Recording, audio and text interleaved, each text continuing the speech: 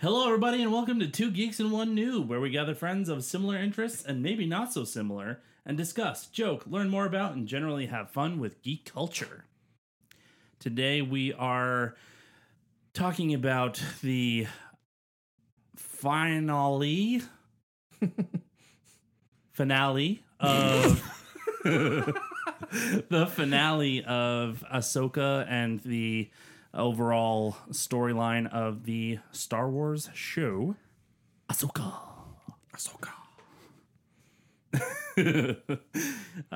So the final episode just came out. I hope not the final season.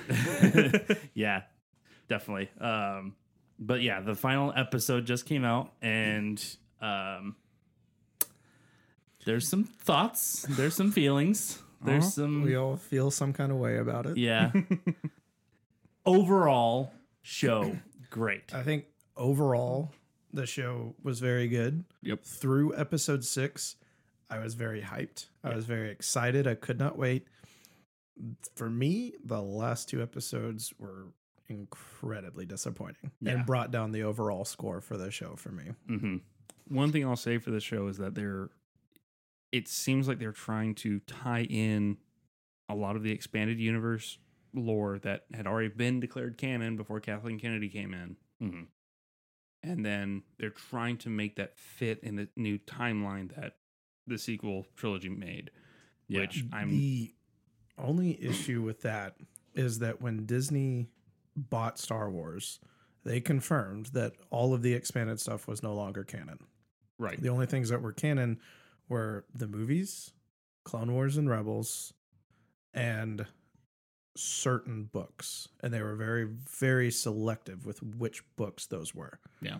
And so that's the only issue I see there. Okay. Is that, while I do agree to some extent that Filoni, and really we've seen that with all of the shows that they've been doing for Star Wars recently, Filoni is picking and choosing the pieces of the expanded lore that he really liked and reintroducing them to the canon. Right. Which, However, thank you, Dave Filoni. Yeah, 100%. However, thanks to Disney and Kathleen Kennedy, we know that up until they started actually doing it in the current timeline, it has not been canon, unfortunately. True.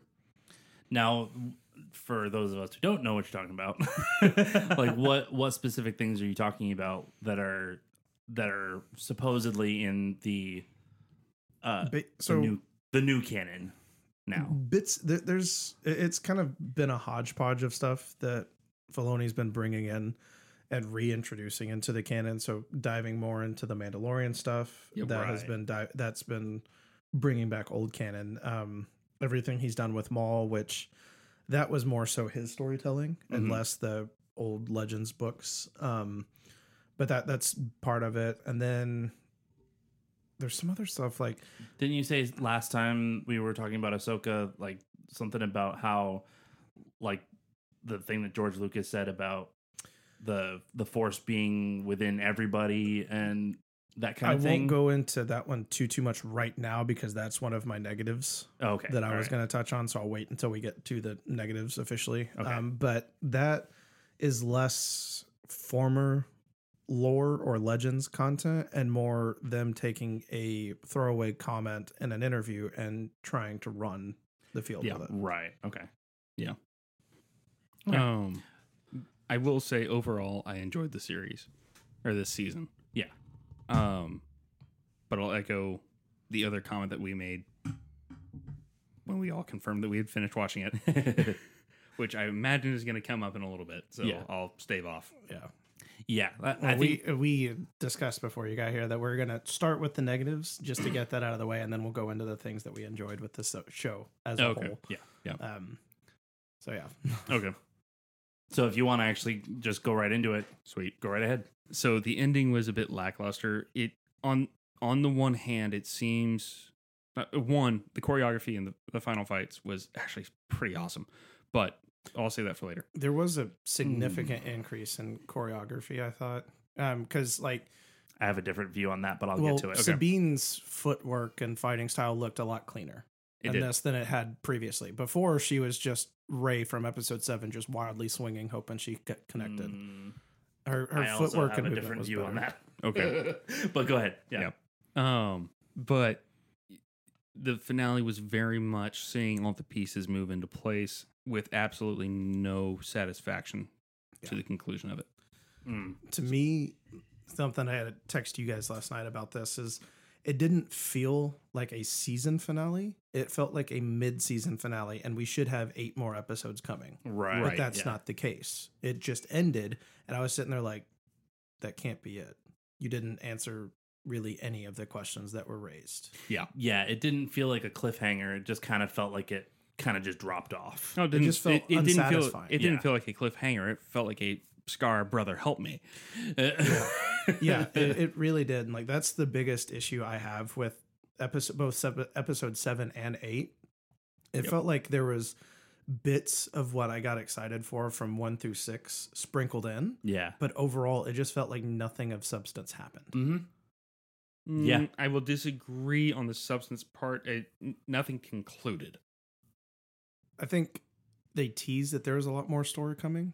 Again, whether that be different season, a movie, whatever outlet they choose, they were teasing a lot of things, and a lot of the stuff that did happen was pretty predictable that we were expecting to happen in some way. And so that's why I say that there wasn't a lot of substance to it, because it was all stuff that we knew was going to happen. It's not like Book of Boba Fett, where I may have correctly predicted what was happening, but it had impact. It had a feeling to it. It had a purpose behind it.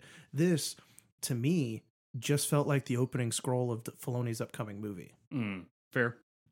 Okay. And that's why I say that it didn't feel like it had any substance to it, because it felt like it started off at a great pace and then just ended like, we'll cover what we actually want to cover later. Yeah. Okay. And actually, considering the throwaway air quotes line from Hu Yang of a long time ago in a galaxy far, far away, I think that probably might be a little bit more spot on than you're thinking it may be. That's a fair point, actually. Yeah, that's a good point. I didn't even think about that. And so it's entirely possible that these last 2 episodes were just the opening scroll for Filoni's movie that he's working on, and he'll finish the story that he wanted to tell there, which, if that's the case, shame on you.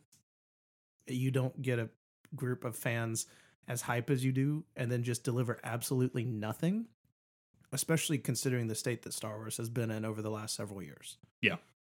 Especially coming from a person that is as big of a fan of Star Wars as Filoni. I have a lot higher expectations of you. Yeah.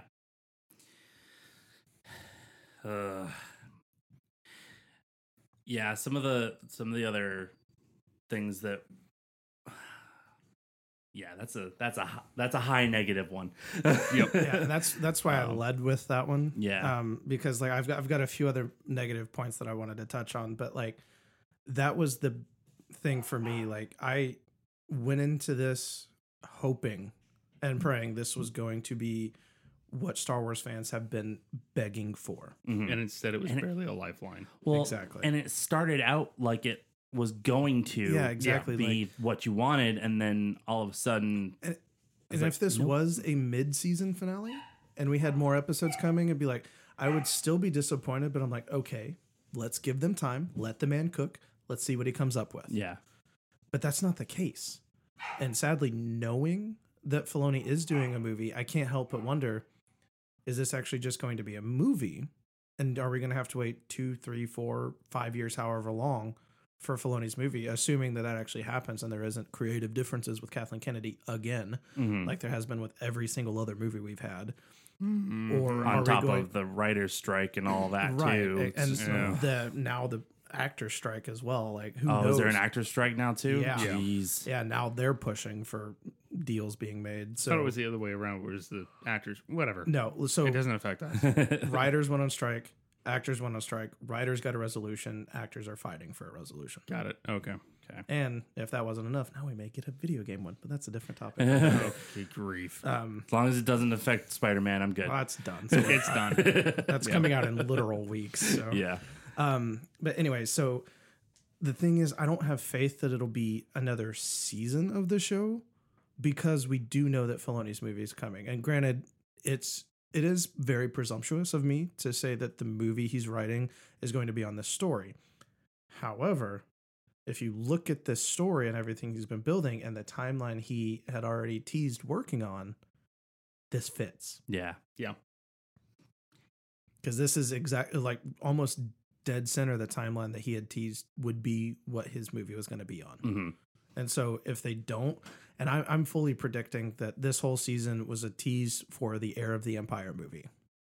Okay. That is my prediction. And I fully believe that that's what's going to happen. If I'm wrong, fine. Yeah. But that is, I believe you that have a that's where it's decent headed. track record so far. So, so are you saying this is going to be something that leads, like, obviously it leads into First Order, but like Everything leaves in the First Order. Thanks, Yeah. Kathleen, for that one.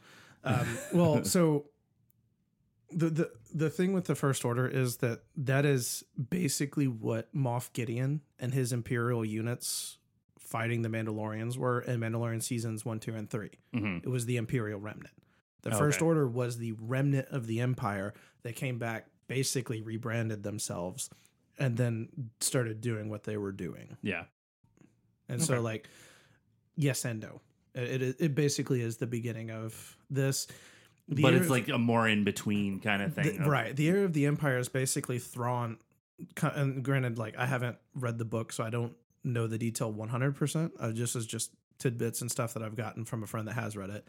But it's basically Thrawn coming back and saying, I am the new person in charge of the Empire. We are going to continue on the mission that we had started. Mm-hmm. Right. Okay. Well, moving on. That's it's a little depressing. My other negatives are not as heavy as that, so I do apologize for just swinging for home Yeah, right that out the one gate was- like that. But that one was rough. I knew that we needed to cover that. Yeah. And Yeah. so I think we wanted to can knock come that back out though. first. I think we can Yeah. come back from this. Oh, there's plenty of positives that I do want to touch on. Yeah. And like I said, the other negatives I have were a lot lighter. Yeah. So Yeah. I think one of the things that I think we all kind of agreed on to an extent was the lightsaber fights being not quite as good as they could have been. I know, David, you were saying that you liked it better. I liked it better. I even liked. I would argue in some regards I liked it better than some of the original trilogy fights. Mm-hmm. Oh Well, all simply of them are becau- better than the original trilogy. No, okay. Let me back up. They've improved drastically, where Yeah. they're actually showing more thought into bringing in the character's background into what style they would use. Right. Yeah. And I mean, we even saw that. Well, I think it was episode 6 when Ahsoka fought Balin. That was a great fight. That was No, that was That a was fantastic an fight. incredible fight. And like to have that amazing fight and then kind of the disappointing fights in episode 7 and 8. And I was just like, how do you like peak so hard and fall off so much? I think part of it is because Balin was a big part of that fight. So it's like that was the big positive to it. Yeah. Whereas for me, like watching those two episodes with Sabine doing her style of fighting and Ahsoka doing hers, with the choreography to me was awful. I did not like it because especially Sabine. Yeah. My thought on hers was that her footwork was awful. Yeah. I did not like it. I at do all. think there was definite improvements. Oh yeah, Yeah. Because there was like, improvement. I mean, I said this to both of you guys offline. It's like episode 1, her fighting was just like Rey in episode 7 of just wildly swinging and praying that she connects. Yeah. And that's just trash. Mhm. That's not a good fighting style. That's not a good setup for a fun build up or fight or anything. Yeah, it's the saber equivalent of spray and pray. Exactly. Exactly. It's button mash the movie. Like, Yep. so like that I have No, this wasn't Mortal Kombat. that was the biggest issue I had with that.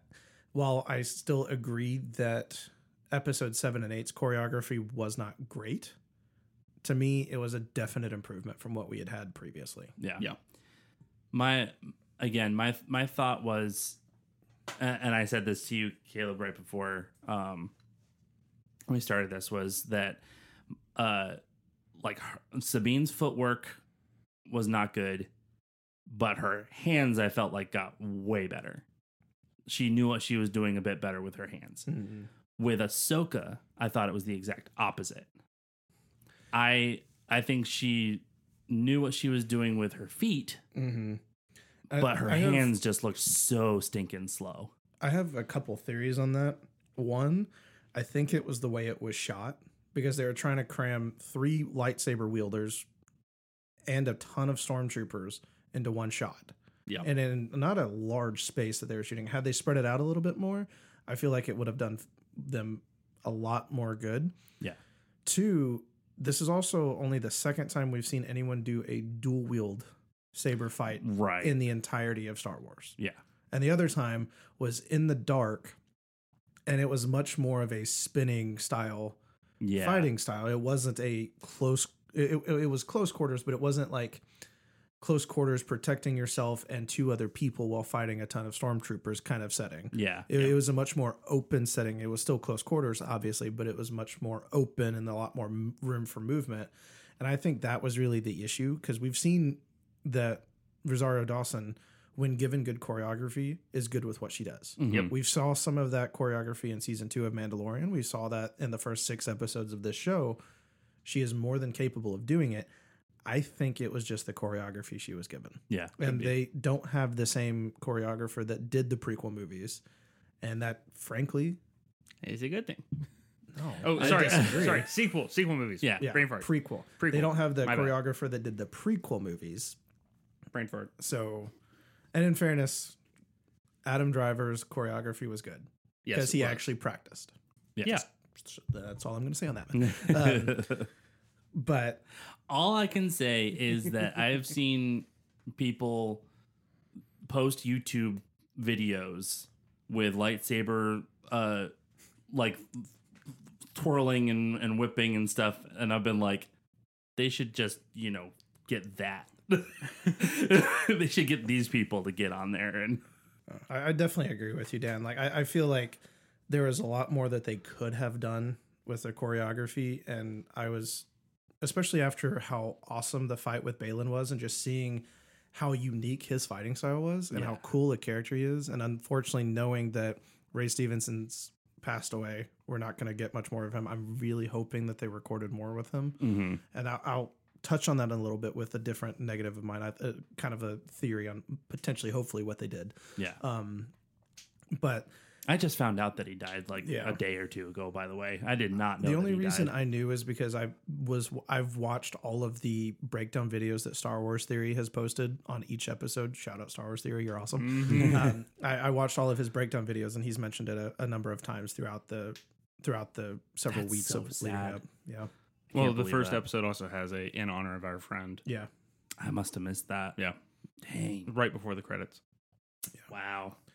That's really which it is, because he, especially considering that he was arguably the highlight of the show.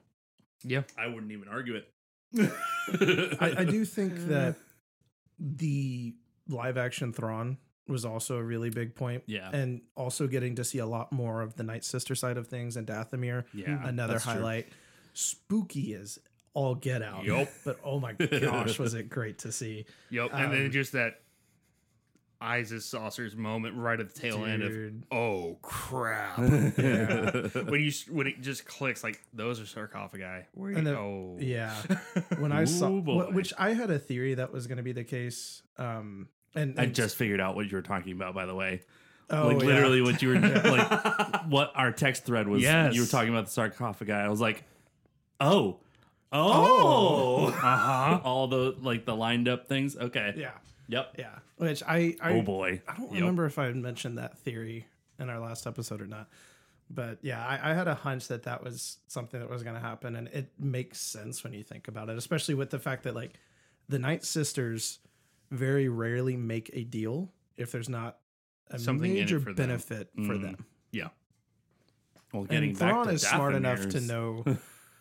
Well, yes and no, because getting back to Dathomir doesn't resolve much, considering they're the only 3 left. Yeah. Well, they're 3 of 4. Marin's out there somewhere. We have no idea where she is at this current timeline. Yeah. But there's only 4 confirmed alive Night Sisters. And I guess depending on when the timeline is for Asajj's story, she might still be alive. I know they no, I don't mentioned actually her. know. I I don't think think so. she's dead by this point. Never mind. Yeah. Because that was a separate story, which is actually really good. Yeah, think- because Anakin mentioned her in the Vision. Well, that was a Vision looking back at the Clone Wars. And Right. Asajj was very prevalent during Clone Wars. Yeah. And so that's why she was mentioned there. I don't know that she's actually alive Right. in this time. Oh, yeah, no, I wasn't saying that. I was just more saying, like, she was at least mentioned in the storyline. Yeah. But Oh. which I was pretty happy with because I at least know who she is. I'll just rapid fire the other couple negatives I have real quick so I Yeah. can get into the positives because we're like kind of starting to like talk about the exciting moments that we have. Yeah, David, did you have any others before he rapid fires? Because you haven't had a chance to really. Nothing off the top of my head. Okay. Like I've pretty much got mine out.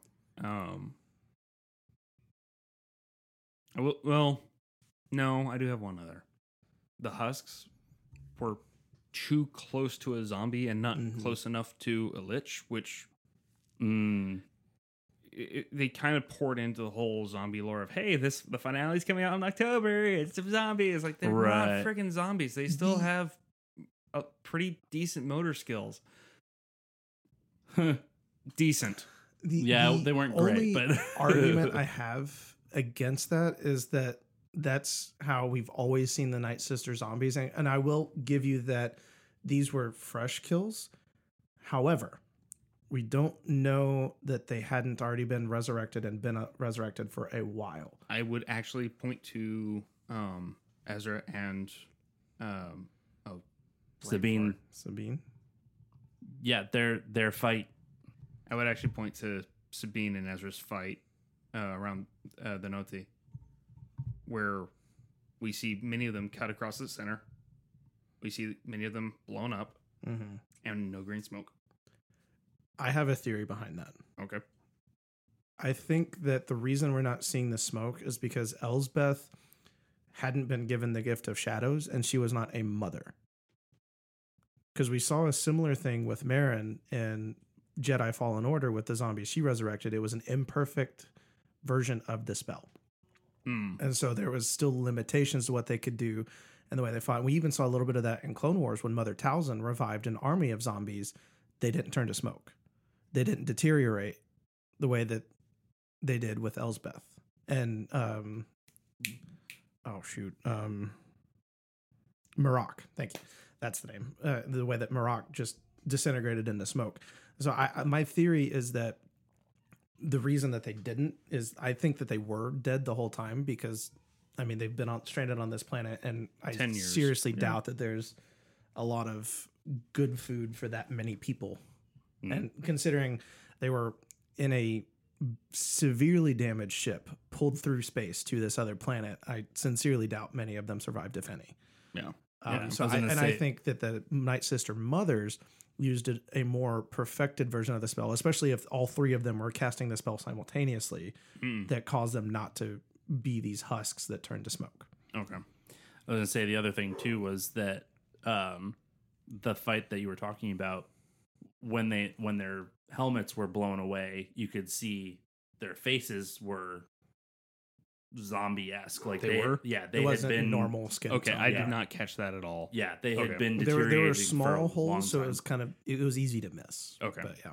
So it looked like they had already been dead for a while. And the red ribbons across their armor is very Night Sister reminiscent. Yeah, that much. Fully agree. And I don't know if that was more of just a symbol of, hey, no, we're working with y'all. Or more of a, hey, no, we owe our lives to y'all. Yeah, Our afterlives. I think it was the latter. Personally. Okay. We didn't Well, really get an that- answer to that one, so I can't say definitively, but True. I think that would also kind of fit a little bit with the name of the the Night the Troopers. Night Troopers commander being Enoch. I think that And just them being Night Troopers. Night Troopers. All right, Caleb, go ahead and go through your All right, so rapid fire.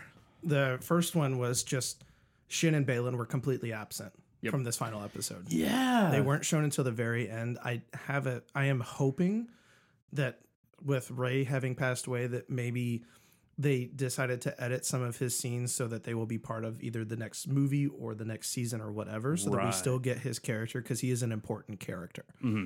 I'm hoping that's what happened. However, both of them were just left on the planet, and we didn't see them until a very brief cameo at the end of the movie, or at the end of the episode. Yeah. I'm not okay with that. They were good characters. Show them. Yeah. Let them be present. Yep. And it cut off so much of their storyline where like all these things we were expecting from them or predicting for them, there's just nothing. Yeah, 100%. Yeah, I fully agree with that. I do feel like at the very least with Shin, we'll see a lot more. I'm hoping that we'll see more with Balin. I don't know if that's going to end up either being scenes that they edited to keep for later, if it's going to be a recasting, or if it's going to be a deep fake, whatever they do. I don't know. Deep fake.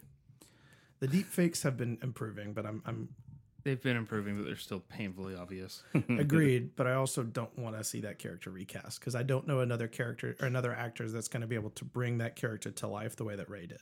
The only other person I can think of is already out because he's already in the Star Wars universe. Yeah. But yeah.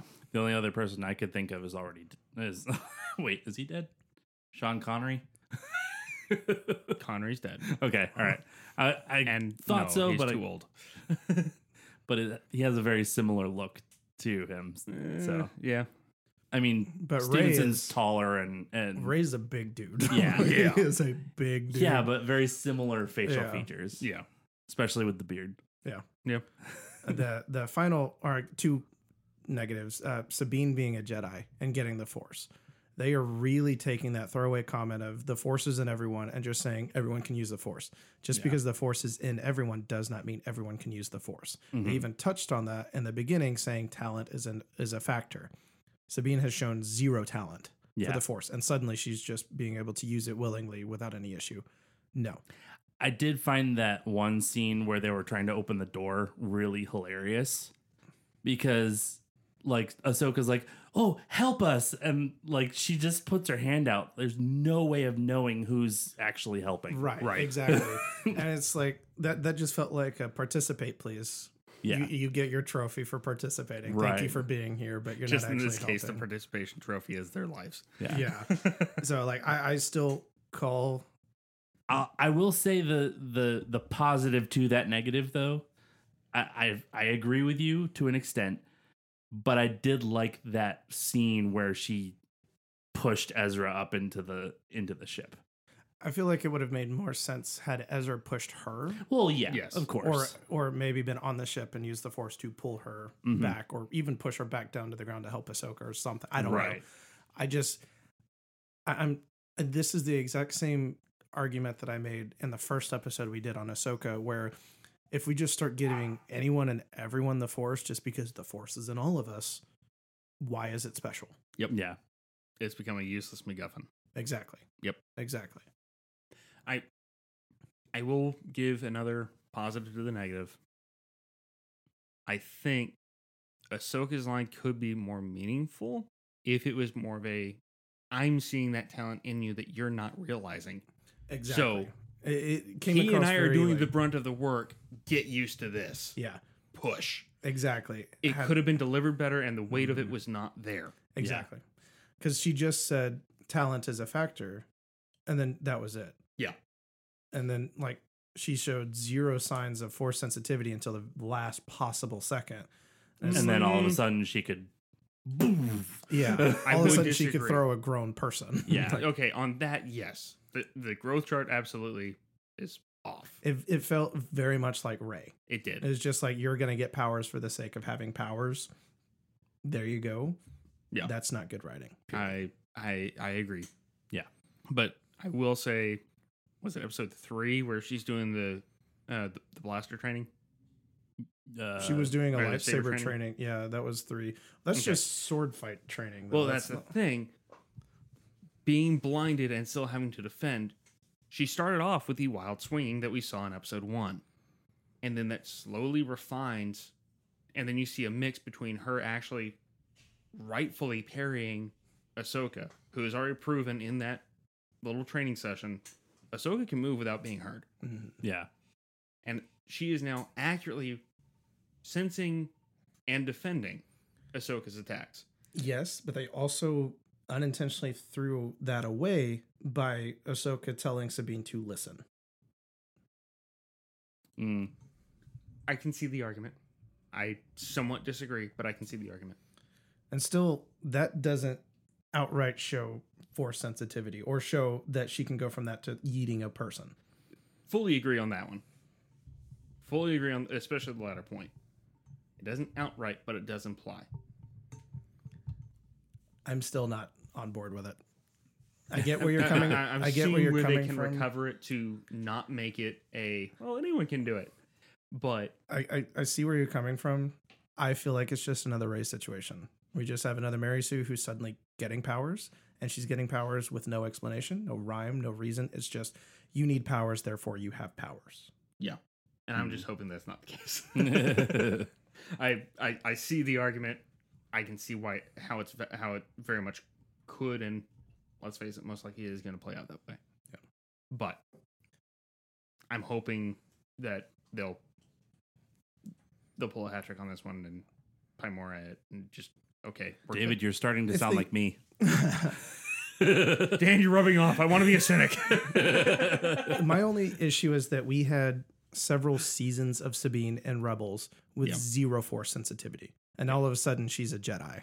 Like, there's just you're retconning the story that you yourself created and not giving it the adequate explanation that it deserves. True. Yeah. And I think again it goes back to that initial gripe I had of it's like they're trying so hard to bring in the good EU lore and cram it in to allow for the sequel trilogy to be canon. Yeah. And it feels very sense.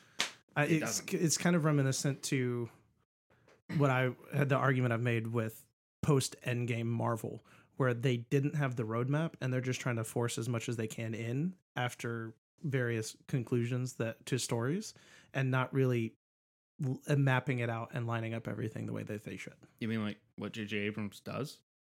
Oh, wait. Yeah. No, my final negative, then we get in the positive because I've been kind of harping on the negatives for a bit. And this is less of a negative, more of like, I feel bad for this character. Ezra finally makes it home to his universe. He makes it just in time to fight a war he didn't start. Sabine starts the war by allowing Thrawn an avenue out of this galaxy. And she stays and says, "Good luck, Ezra." Yeah. Yep. It's just like, and I will say that like it definitely like brought a huge smile to my face when he was standing there and Chopper just rolls over and Hera's like, "Ezra?" Like that brought a huge smile to my face. I love that. But I feel so bad for Ezra. It's just like, you've been living in semi-peace, hidden from Thrawn because he didn't want to mess with you, but you didn't want to mess with him.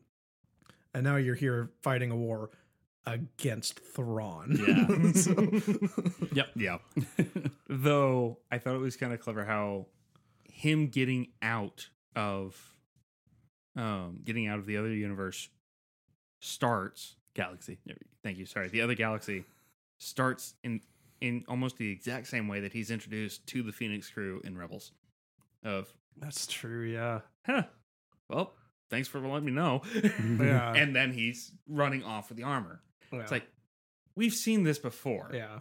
That's a really good point. I totally forgot about that. I will say that was very poetic writing on Filoni's part for the finale. Yeah. So I think that does hint at either another series, not just another season, but potentially a movie. Like I definitely think it's heading towards the movie route. Yeah. Personally, time will tell, but yeah. I have two more little negatives that then we can run right into the positives. But number one was that entrance of Ezra onto that or off of the ship. Why in the world was he wearing the helmet? Yeah. It's fair. He's like coming off of the ship, all dressed up in a stinking stormtrooper outfit with the helmet on, and they're all staring at him like, "Oh, who's this guy?" He could have just went, "Bunk! I'm Ezra."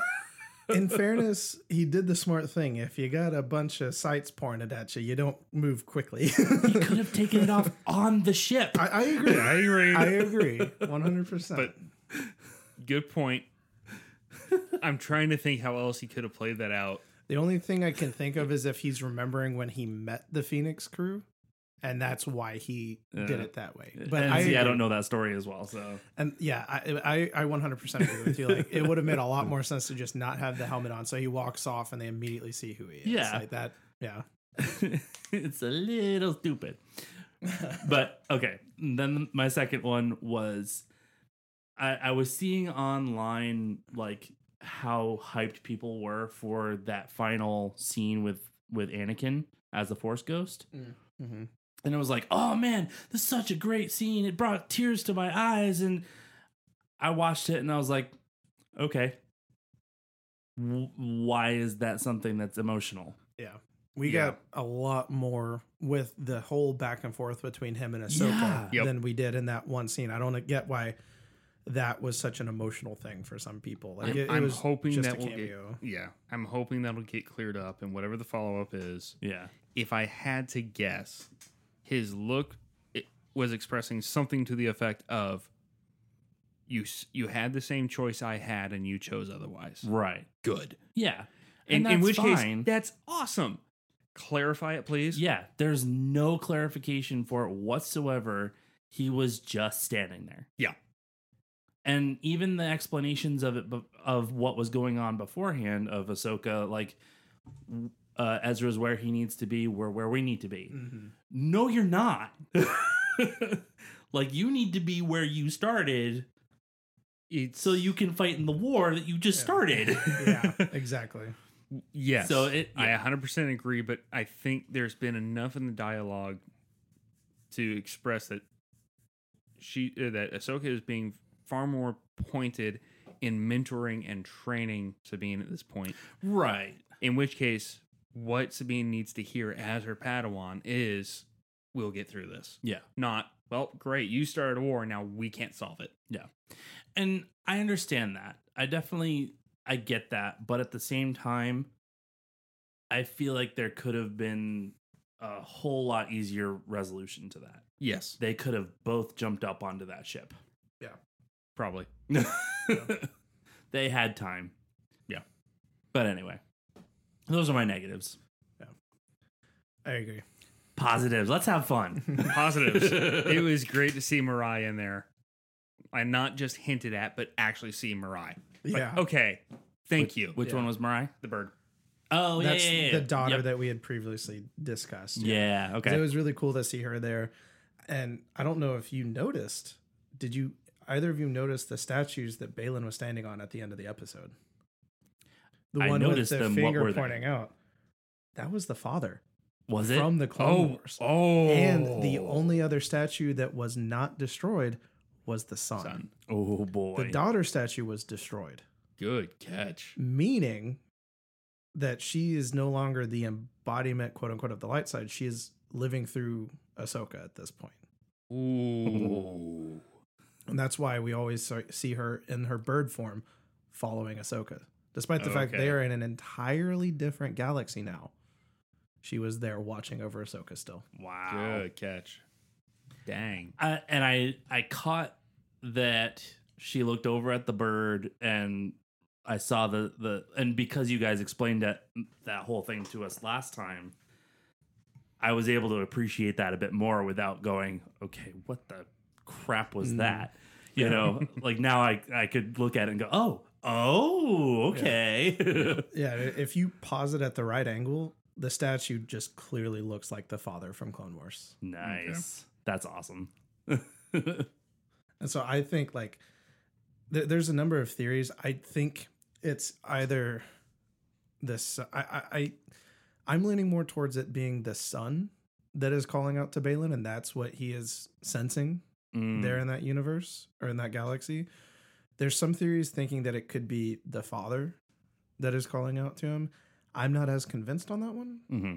for a couple different reasons. but I feel like it's definitely one of them, in my opinion, that is calling out to him, and that's what he's picking up on. And I feel like that's something they're going to touch on more with whatever next thing that they do with this story. Yeah. Due to the attitudes we've seen from both Balin and Shen, I'm pretty sure it's the father. Simply because Balin still has a great respect for the Jedi Order. Mm-hmm. He just says, I'm not part of it anymore. Yeah. Yeah. We've also seen, however, how easily the Son can manipulate people. True. And how powerful a connection to the dark side he has, because he is the embodiment of dark side. True. And so that's the only reason why I still think it's potentially the Son, because based in Clone Wars, we saw the father die. We saw the daughter die, and she's been reborn in the bird following Ahsoka. We saw the son, quote unquote, die, but they basically said that the son was immortal. So is he just trying to use his connection to the dark side to reach out to people and like find his way to escape back into like the living? Or it could be, but what little I remember of the son tends to go for those who are a bit more impulsive. Balin is not. Shin, however, is, and she is inclined to stick with the dark side arts. But we're also not taking into account his desperation at this point. True. Unless he's resigning himself. May also just be reaching out to the strongest force wielder that he doesn't have a previous entanglement with. Could be. You may have a point. You may be spot on with it being the father, and the other theories I've seen may be right on that one as well. I At this point, they're just theories. Exactly. Yeah. There's no way of knowing exactly where they're going to go. So yeah. Either way, one of us is going to be saying like, "Holy crap, you were right." Who knows? We could both be saying that. Yeah. So my question is, what do you think Sabine heard or felt? I think there was something either from the daughter or just something on that planet that was calling out saying, hey, your way out is over here. Because like the way that she was looking was the opening in the clouds with that, like, it looked like something was coming down from the sky. I think it was the ring. I think it was the ring around the planet. That may have been it. It didn't really look like that. That was the only reason why I'm not 100% sold on it. At first I thought it was some kind of like beam of some kind, something, but then I was like, it might just be the ring around the. We don't know for sure. I feel like there was something calling out to her. Yeah. And saying like, hey, your way out's over here. And that's when Ahsoka kind of paused and was like, well, what are you looking at? And it's like, oh, nothing. It's like, okay, you liar. What are you looking at? Yeah. Yeah. And then she went and felt something too. Yeah. But I think that was just Anakin.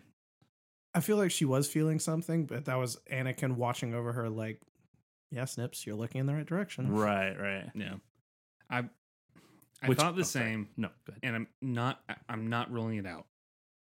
But I think based more on the cinematography of those abutting scenes, we see Ezra looking out of the shield into space where he just came from. And then it goes to Sabine looking out. It was Ahsoka first. Ahsoka was sitting there looking over the horizon, and she felt that he was where he was supposed to be. Right. So and when Ahsoka turned to walk away, that's when Sabine was looking that direction. You're right. I'm still thinking it's this latter thing though, with the cinematography being the main cue there, of it's basically Ezra calling out to her saying, "I'm here. You did good." Or something to that effect, or I made it, you're not lost there. The only reason I don't quite see that is because of the gap and the fact that, to Dan's point, Ahsoka was standing there looking in that direction first, and then Sabine walked over. Very true. So that's why I'm inclined to think that there's something calling out to them saying like, hey, over here, just head over here. Yeah. Same with Balin. Right. I feel like it's the same kind of that balance and the force of something's calling out to Balin, something's calling out to Sabine. Yeah. That kind of thing. Yeah. So, okay. Yeah. At least that's my theory. And I don't have a lot of Star Wars theories, so. Another really cool moment was Ezra being given the guard for Kanan's lightsaber, the spare guard for that. Like that was such a cool moment, and as soon as I saw that in live action, it's just like warm butterflies. It's like, oh my gosh, they actually like. Did you I notice? had a spare of this. Did you notice that Shin had the same guard? No, A very, at least a very similar one. Hers is a little different on like the angle and the design and everything. I think it was because it was like that base plate, and then the it was like a round base plate, and then the standoffs. Yeah, the emitter was coming out from that. Hers wasn't as wide. Oh, okay, all right. Hers, like it had a very similar like round base to it, but it wasn't nearly as wide as Kanan / Ezra's new lightsaber. And the fact that he went with the blue, which was Kanan's color as well. Like it was very much like, I love that moment with Hu Yang when he was just like, what master taught you to build a lightsaber? Is like Kanan Jarrus. And as soon as he heard that, Hu Yang was like, now it makes sense. Yeah. Here's exactly what you're looking for. All right. So I have to say something. I was talking to Matt when we were talking about this episode, and I was like, okay, because he had seen it and then I had seen it. Mm-hmm. And so I was like, one thing I have to say about this beginning scene where he's looking for all the lightsaber parts was he looks like he's in a Lego store. a little bit. It definitely had that like child Lego Masters, like pulling out all the drawers and stuff like that. Honestly, so after having done the lightsaber build at Disney, I can relate. Yeah, like, I get it. Just like all the toys, like ooh. I will say another quick, tiny little negative that I have is they had kyber crystals all of a sudden on this ship. My guess is that Hu Yang had gotten them from the temple whenever he left, because that's the same reason why he had all of the different pieces and even like the spare piece for Kanan's saber. Like my guess is that may have been his ship, and he might have been like off world or something at the time of Order 66, and so he actually had what he needed to help. Build lightsabers. All right, yeah. I can see that. It's just one of those things where it's like, all of a sudden, like he has kyber crystals. I will say that does go against some of the lore that they built up. That's with the kyber crystals, especially like in Clone Wars. There was a whole episode on younglings gathering the crystal that's calling out to them. So because it's a specific crystal that calls out to you. Yeah, and then another thing I was reading like earlier, adopting a dog. What's that? It's a bit like adopting a dog. Yeah, kind of. Only it is. Yeah, I don't know. Never mind. Do you remember what happened to Kanan's lightsaber by chance? Because I'm wondering if maybe he had something like at least like maybe either Kanan's lightsaber or the crystal from his saber or parts of it or something. That's possible. I don't remember. I don't remember either. I'm kind of happy he's built a new one because as much as I thought it was a cool callback that the hodgepodge punk rock Jedi has a functioning lightsaber that looks like the handle of a proto saber, pretty baller. But I'm glad it's gone. Just saying. I loved that little touch. That was such a cool moment, and just especially like Hu Yang's moment of realization is just like as soon as he heard it was Kanan Jarrus, he was like, "Oh, no wonder you're such a mess here." Yep. Nice. I'll say another one of my positives, and it's because of playing the Jedi Fallen Order games, was when they came up to Dathomir. I was like, ooh, I recognize that planet. Someone's about to get a twin blade. Good call out. Nice. I loved getting to see, even if it was just the atmosphere of Dathomir, being able to see that silhouette live action is just like, oh, we're in for some trouble. Oh yeah. If we even see just a small Night Sister army in like a movie or anything live action, buckle up, boys. Actually, with the whole sarcophagi thing, that may answer your other question though of like, that's it. It's just those three and one unaccounted for. Would they be able to restart the Dathomirian race? From a planet like Dathomir that has as strong a connection to the dark side of the Force as it does, and the magic power circulating around it, and the fact that it is 3 mothers, 100%. But also the fact that we don't know if the sarcophagi are Night sisters or slave brothers. It could be a mix. Exactly. That'd be fun to see. A bunch of Darth Mauls running around. Yeah. And my question is, with the versions of them that we see, when like, are those sarcophagi helping preserve them in any way? So will they be full on like resurrected, or will they just be in like the zombie form? Like it's going to be really interesting to see what they do. I'm very excited to see what they do with that. I'm very hopeful that we'll see something done well in the live action. Like I'm very curious where they go with that one. Agreed. Very much so. And we kind of hit on it earlier of just referring to the show in its entire scope as being kind of a lifeline for the franchise. Mm-hmm. And to that, Filoni, Favreau, props. That being said, get us home. Come on. Yeah. Because much like Ezra, we want the franchise to be what it was before. Yeah. Mm-hmm. Yeah. And we don't want it to come this far just to fumble. Yeah.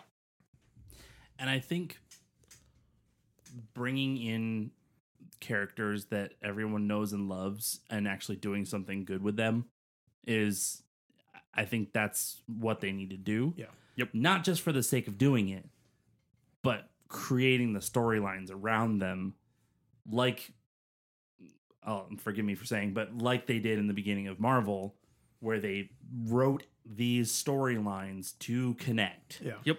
There was Bring in- actually a yeah. roadmap present there Exactly. with an end goal. Yeah. You mean an endgame? An endgame. Yeah.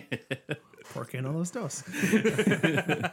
But yeah, if they can do the same thing with Star Wars, where they just start bringing in, I would even go so far as to say, make single movies, like single movies with a character that people know and love, and build a storyline around it. Yeah. Then do some cameos with some of the other characters, and then just start building it back up again. Yeah. I think that would, and then bring it into another trilogy of. Well, they confirmed at Star Wars Celebration that Filoni's doing an individual movie, and there is another trilogy in the works. And I think that trilogy is supposed to be more High Republic time frame, if I'm remembering correctly. Okay. Yeah, but who's directing? I don't remember. I remember seeing the name and being like, okay, I'll give you a chance to see what you do. Okay. It wasn't a name that I just was like, oh, we're screwed. Okay. Well, that's hopeful. Yeah. What I would love to see is similar to what you're hinting at, and we've already seen. I think we've seen breadcrumbs to where it could get to this point. Is redo, or at least bring the underground back into this. And I know we've mentioned that before. I think it was during our Book of Boba episodes.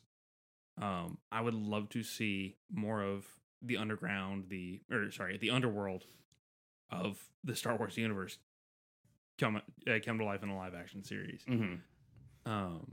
We definitely could see something with that, either with the rebels just calling on some help against zombies, Right. or Thrawn saying, I would like some actual people to talk to as well, and not just the spookies. Let's bring in some actual mercenaries to help out with this, because my trooper count is a little low right now. Yeah. You know what'd be cool is if instead of Avengers, like they could do like a Rebels like story kind of. I don't know if you get what I'm saying. Like but with the Phoenix crew, or just like rebels, like the rebel faction in general, or yeah, like they call it, or they called that animated storyline Rebels, but it was a a continuation of that, but as like the main story of. You mean like Ahsoka? Well, I do think we'll see at least a partial reformation of the Phoenix crew. Yeah. Because we already know Zeb is working for the Rebels. We saw him in the cameo in Mando season 3. Yep. And they name dropped him at the beginning of this show. And we also know that Jason is now showing Force sensitivity, which, think about it, maybe he was using the Force reaching out to him like, hey, get here. We need you guys. Yeah. So like I feel like we're gonna see a reformation of the Phoenix crew with Jason kind of taking Kanan's place as like one of the other Force users within the group. I will say another thing that I thought was so cool, and I can't remember which specific episode it was, but when Jason was feeling the Force and everything and hearing the lightsabers, that was so stinking cool. It was I awesome. loved that because that's already introducing him in this capacity that he could be this really important Force using character in future stories. Yeah. Yep. And that raises questions of like, was he at Luke's school at any point in time? Was he involved in that? Does he know Kylo? Like, so that opens up some really interesting doors to me. Yeah. I would actually love to see. I don't know if you guys remember those old young adult books where it talked about Luke's kids and Han and Leia's kids growing up using the Force and stuff like that. Some of those storylines brought into canon and like based on the sequel trilogy, I don't know that we'll be seeing Luke's kids. And I am not to the point where I'm ready to say that I trust anyone within current Lucasfilm with Mara Jade. Yep. I need more time before I get to the point where I'm like, I will trust you to work with this character. Do not mess it up. I'm not there yet. Yeah, no, I can understand that. But then you had like Ben and I think there was another character named Jason, or it was either Jason or Jace or something like that. For some reason, Jacob's coming to mind, but I don't think that's right. No, right. I don't know if that's not right. No, I like I said, I don't think it is. That's just the name that came to mind. But yeah, I think that would be a cool way to bring in some of the young Jedi into the school. But yeah.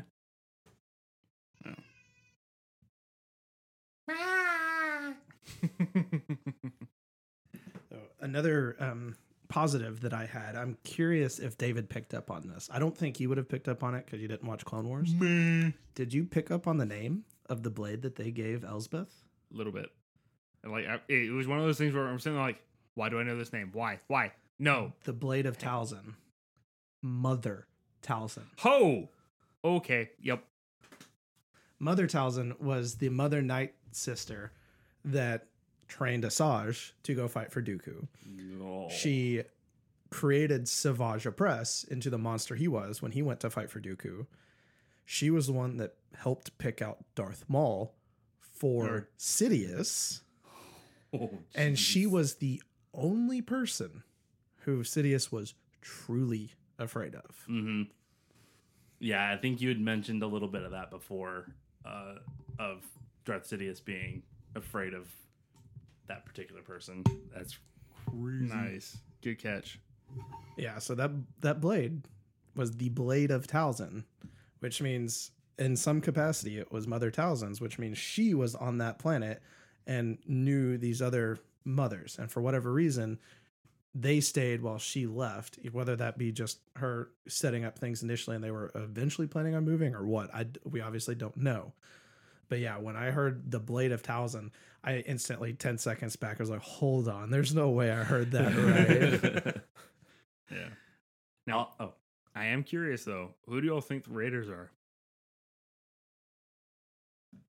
I think that maybe just other locals. I am wondering, especially having seen the statues of the father and the son, and then the damaged or the destroyed statue of the sister. I'm wondering if they were locals that maybe had been there and maybe even built the temples for the three beings. And then are you talking about the people that Shin went and? Yep. Mm-hmm. Okay. So either they were locals that were pushed into this like bandit life because of the Night Sisters or something like that.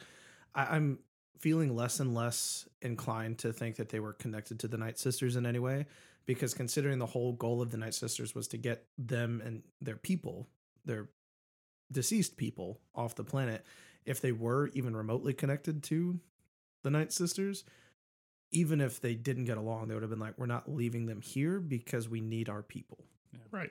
They almost seemed more like like that planet's sand people. A lot of there's a lot of inclination for that, but the master design also has me really hopeful of one very stupid thing, and I know it's probably not going to happen. They are a remnant of actual Mandalorians, the race, not the creed. They didn't look like. I didn't really get that one. Well, Personally. because the reason I go that is just the wide isolate is a continuation of the actual body of the helm. It's not just decorative. Well, but also with how wide the heads are as a whole. Yes. That was also more reminiscent of other like force wielding species pre-Republic. Right, but if you go back to the pre-Republic and go into the Mandalorian lore from the EU, the actual Mandalorians, again, race not creed, had a much wider head. I'm not convinced on that one. As I said, personally. I'm hoping, but I'm pretty sure I'm not right. Yeah, I'm not buying on that one. Anyway, it's a no for me, dog. I'm willing to be wrong. I'm not gonna be mad if I am wrong. I'm not personally convinced. I just think it was locals or even maybe loosely connected to the force wielding species that they touched on in the Jedi Fallen Order and Jedi Survivor games. Maybe. I don't know. I'm not seeing the connection to the Mandalorian. Like, again, if I'm wrong, I'm happy about it, but I'm not seeing that connection. Yeah. I just have to say one quick thing about the blade. Going back to that, the only thing I could think of when they made that sword come out was the D&D spell called Green Flame Blade. Yeah. That's all I could think of. It was like, that's green flame on a blade. That's a good spell. I did find it interesting that like they were able to like cast magic on the blade and it was able to just go toe to toe with lightsabers like that and even destroyed the hilt of a lightsaber. Like that was pretty interesting and just shows how powerful the Night Sisters truly are. I'm curious, did either of you pick up on that moment of hesitation from Elsbeth when Thrawn said, "We need more time"? Yep. That moment she realized she was like, after everything I've done, you're leave me making here, the sacrificial pawn. Yep. Of everything I've done to help you. And the fact that both he and the Night Sisters just like, deuces, bye. Yeah. Like there's definitely like I was curious if they were going to do a little bit more with that. I was kind of hoping that they would, like maybe when she saw the ship pulling away, like there was going to be that moment of like, no, this is wrong, I'm the reason you made it here kind of thing. Yeah. Or I'm the reason that you're able to leave. But so yes, but if memory serves, the magics that the Night Sisters use, vows mean something. Yeah. And if you go against that vow, it's dire consequences for you. And she even hesitates when she's making the vow of even my life. Yeah. She hesitates even then. I think she kind of suspected they're going to abandon me here. Mm-hmm. And then, not 30 minutes later, look, they're doing it again. Yeah, that's a good point. I hadn't caught on to the hesitation when she was making the vow as well. That's a good point. Yeah. I did find it really interesting just seeing the way that they imbued her with the power of shadows and just the change to her appearance and everything. It was just, that was some spooky stuff. Oof. Yeah, and how it just kind of burned onto her. Yeah. Mm-hmm. I found it funny. Anytime I was watching any of the clips or even the streams of Star Wars Theory reacting to the episodes, anytime the Night Sisters were doing anything magic, he was like, "Oh, it's creepy." No. Yep. Though I will say, in that, Star Wars has now fallen to the classic Disney trope: bad magic's green. Yeah, it's true. Technically, that's been the case for a while though, because their magic was green in Clone Wars as well. Which I guess it was under the. It Disney. makes sense. Clone Wars was under Disney at that point too. Green is a contrast to the red planet, so compliment, but yeah, yeah. But yeah, no, that's a good point. I also hadn't thought about that. Green flames, green magic. If it's green, it's bad. Except for green lightsabers. Yeah. I was Just saying. Yeah. I was still like hoping that we might see something with Shin like turning to the dark side and like seeing her crystal turn from orange to fully red, kind of like what we saw in Jedi Survivor. Like I think that would have been a really cool transition and just a moment of just like, oh, maybe she's can't actually be saved or something like that. Like I feel like that would have been really cool. I'm hopeful that we'll still see more from her character because they built her up to be an important character, and considering how just not present she was in the last episode, I'm really hoping to see a lot more of her character. Yep. All right. Real quick question about lightsabers. Can a red lightsaber be turned back to Yes, that's Ahsoka's color? sabers. Oh, okay. Mm-hmm. So to give like a little bit of a background on this, the way that they turn a crystal red is by bleeding it. Yeah. And so that's a very unnatural thing. And it was I think it was a book where Ahsoka killed 2 Inquisitors and took their lightsabers and purified them because she was able to sense that the crystals were in pain from having been bled to turn red. Mm-hmm. And she used the Force to purify them, which turned them to just the pure white beams that she had or that she currently has. And that's why, like, once they're purified, they're not likely to go to another color. They're just going to go straight to white because they are the purest form of the crystal at that point. Okay, cool. And effectively at that point, then the crystals were indebted to Ahsoka. Right, exactly. Right. Okay, cool. Yeah, that same thing I was reading earlier was talking about how the crystals, it was going along the lines of the lore of the crystals, and it was talking about how to bleed the crystals to turn them red. And for some reason, that just made me think, well, how do you turn them back if you can? And yeah, that makes sense. Well, also, didn't Revan's saber go back whenever he went back to the Jedi? That one... That's a little bit different. That one's different. And also, it's technically not canon. True. And technically, he wasn't given the same lightsaber because they were worried about him having the Force echo. Oh. And if he had been given his old lightsaber, he would have that Force memory imbued in it and that he could call on and remember. And since they were using the Force to change him, they basically turned him back into a Padawan and made him go through the whole training process from the start all over again. Yep, forgot about that. That also slightly depends on like the version of Revan and the stories and the decisions you make leading up to that point. So that one's a little bit more tricky since it is a Mass Effect Star Wars. But yeah, they didn't actually give him back his original lightsaber because even when we saw the Revan Reborn later, he had one red, his original, and one purple, his new one. Gotcha. Cool. All right, well, Ahsoka, guys. I think despite the disappointing last 2 episodes, I would say the overall show was good. I do have to knock down the overall score because of those last 2 episodes. So I'd probably put it around like a 7.5 out of 10 for me personally. I think for me it leveled out at about an 8, and then those last 2 just kind of, like you said, kind of the 7.5, 7. Yeah.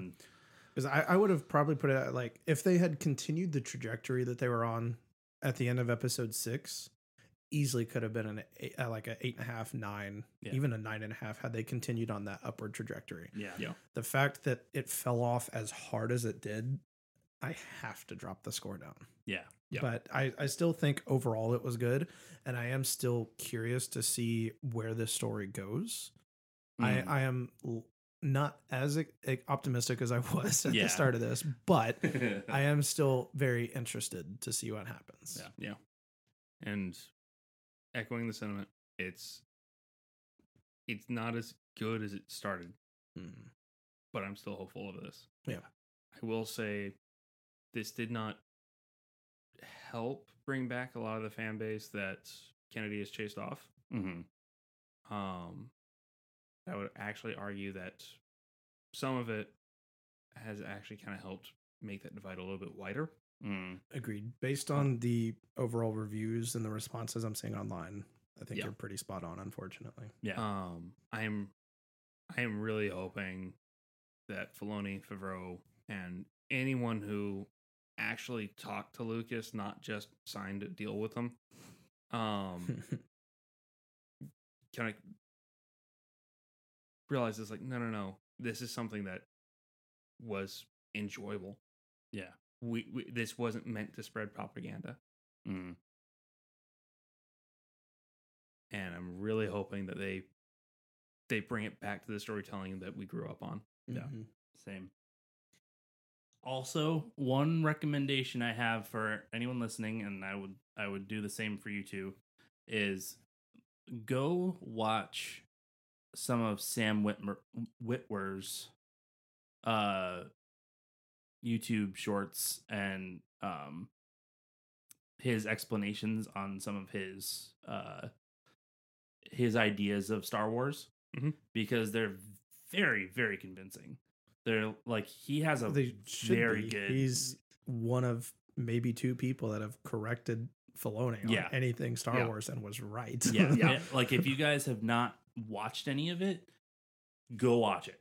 If you have, I'm sure you know exactly what I'm talking about, because he, like you said, he has corrected Dave Filoni. He's corrected certain other directors that he's worked with, like, and they listen to him. Yeah. Like, they're like, oh, you're right. This should change. Yeah. He is for Star Wars what Stephen Colbert is for Lord of the Rings. Yeah. Yeah. I don't know the story behind that, but I'll trust you. Long running joke. Okay. But yeah, definitely go listen to some of his stuff. People should just listen to Sam Witwer as it is. Yeah. He's awesome. He's a nerd just like us, and probably even more so. People should listen to Sam Witwer's commentaries on Star Wars. He is effectively the Henry Cavill of the Star Wars universe. Well, we hope you guys enjoyed the episode tonight. We know that we started things off pretty negative, but we are all very passionate Star Wars fans, and we all believe that when there is criticism needed, that it should be pointed out. And that's why we also moved into the positive after, because we don't want to exclusively focus on the negative. We do want to call out the positive things when they are present, because that is important. If we just go one way, we're not helping anyone out. So we hope you guys enjoyed the episode. Again, we apologize for the negative start, but we hope you enjoyed the positives that we had towards the end of it, and do see the passion that we have for this franchise. So thank you so much for listening. If you are enjoying this, please share with your friends and family. And otherwise, we'll see you next time. Bye, guys. Bye. May the Schwartz be with you.